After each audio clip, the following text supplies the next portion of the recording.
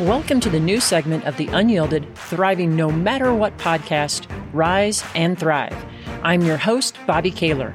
I wanted to create a super short segment that would be fuel for you so that you can make the absolute most out of this week that you've been given.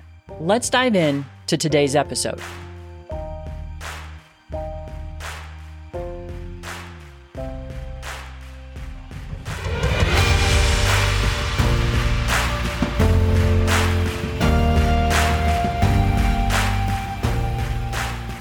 Back in December of 2002, I was at an entrepreneurial conference in LA, and I heard a speaker, Roger Anthony, who changed my life. One of the things that he spoke about that day was this: when there is no internal conflict, there is no external competition.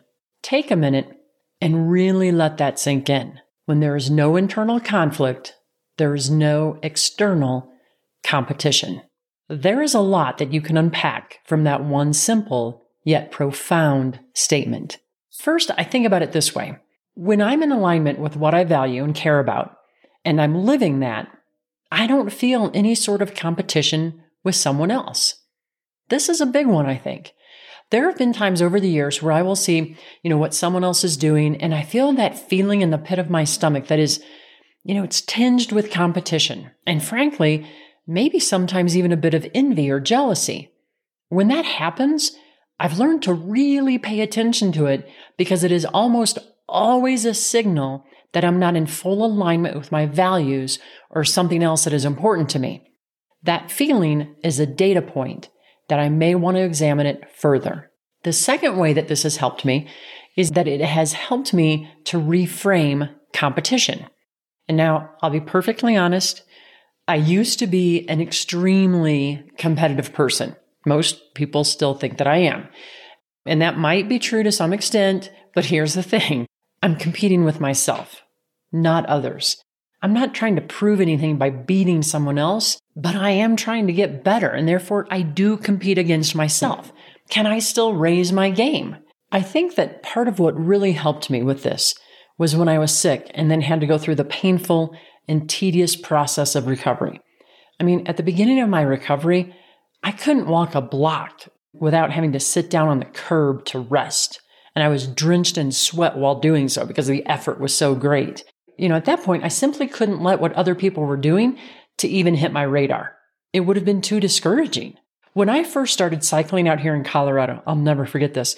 I was still recovering, and I'll never forget my very first ride. I slowly rode 1 mile. I nearly collapsed. Somehow I made it back home, and I was in bed for a day. For the first, 6 or 7 years of being a cyclist, I can't even begin to tell you how many people passed me. Probably hundreds, if not thousands of people went whizzing by me on their bikes.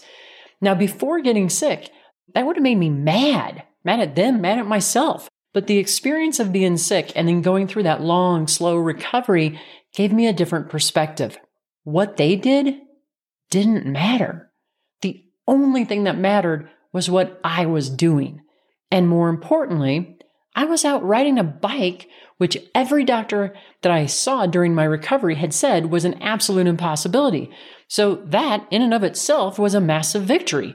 I could simply pedal on in gratitude. Now, the other way that it's helped me is that it has allowed me to embrace the learning when I see someone else performing better than I am. What are they doing that I could be doing? Last year, I was out cross-country skiing on one of my favorite runs. It's called Heckman, and it's an expert run. Why it's my favorite, I have no idea. Because it has a very long, tedious, grinding climb. When I first started skiing this run, I would have to stop, 5 or 6 times just to recover my breath and rest. I can now do that without having to stop at all to recover.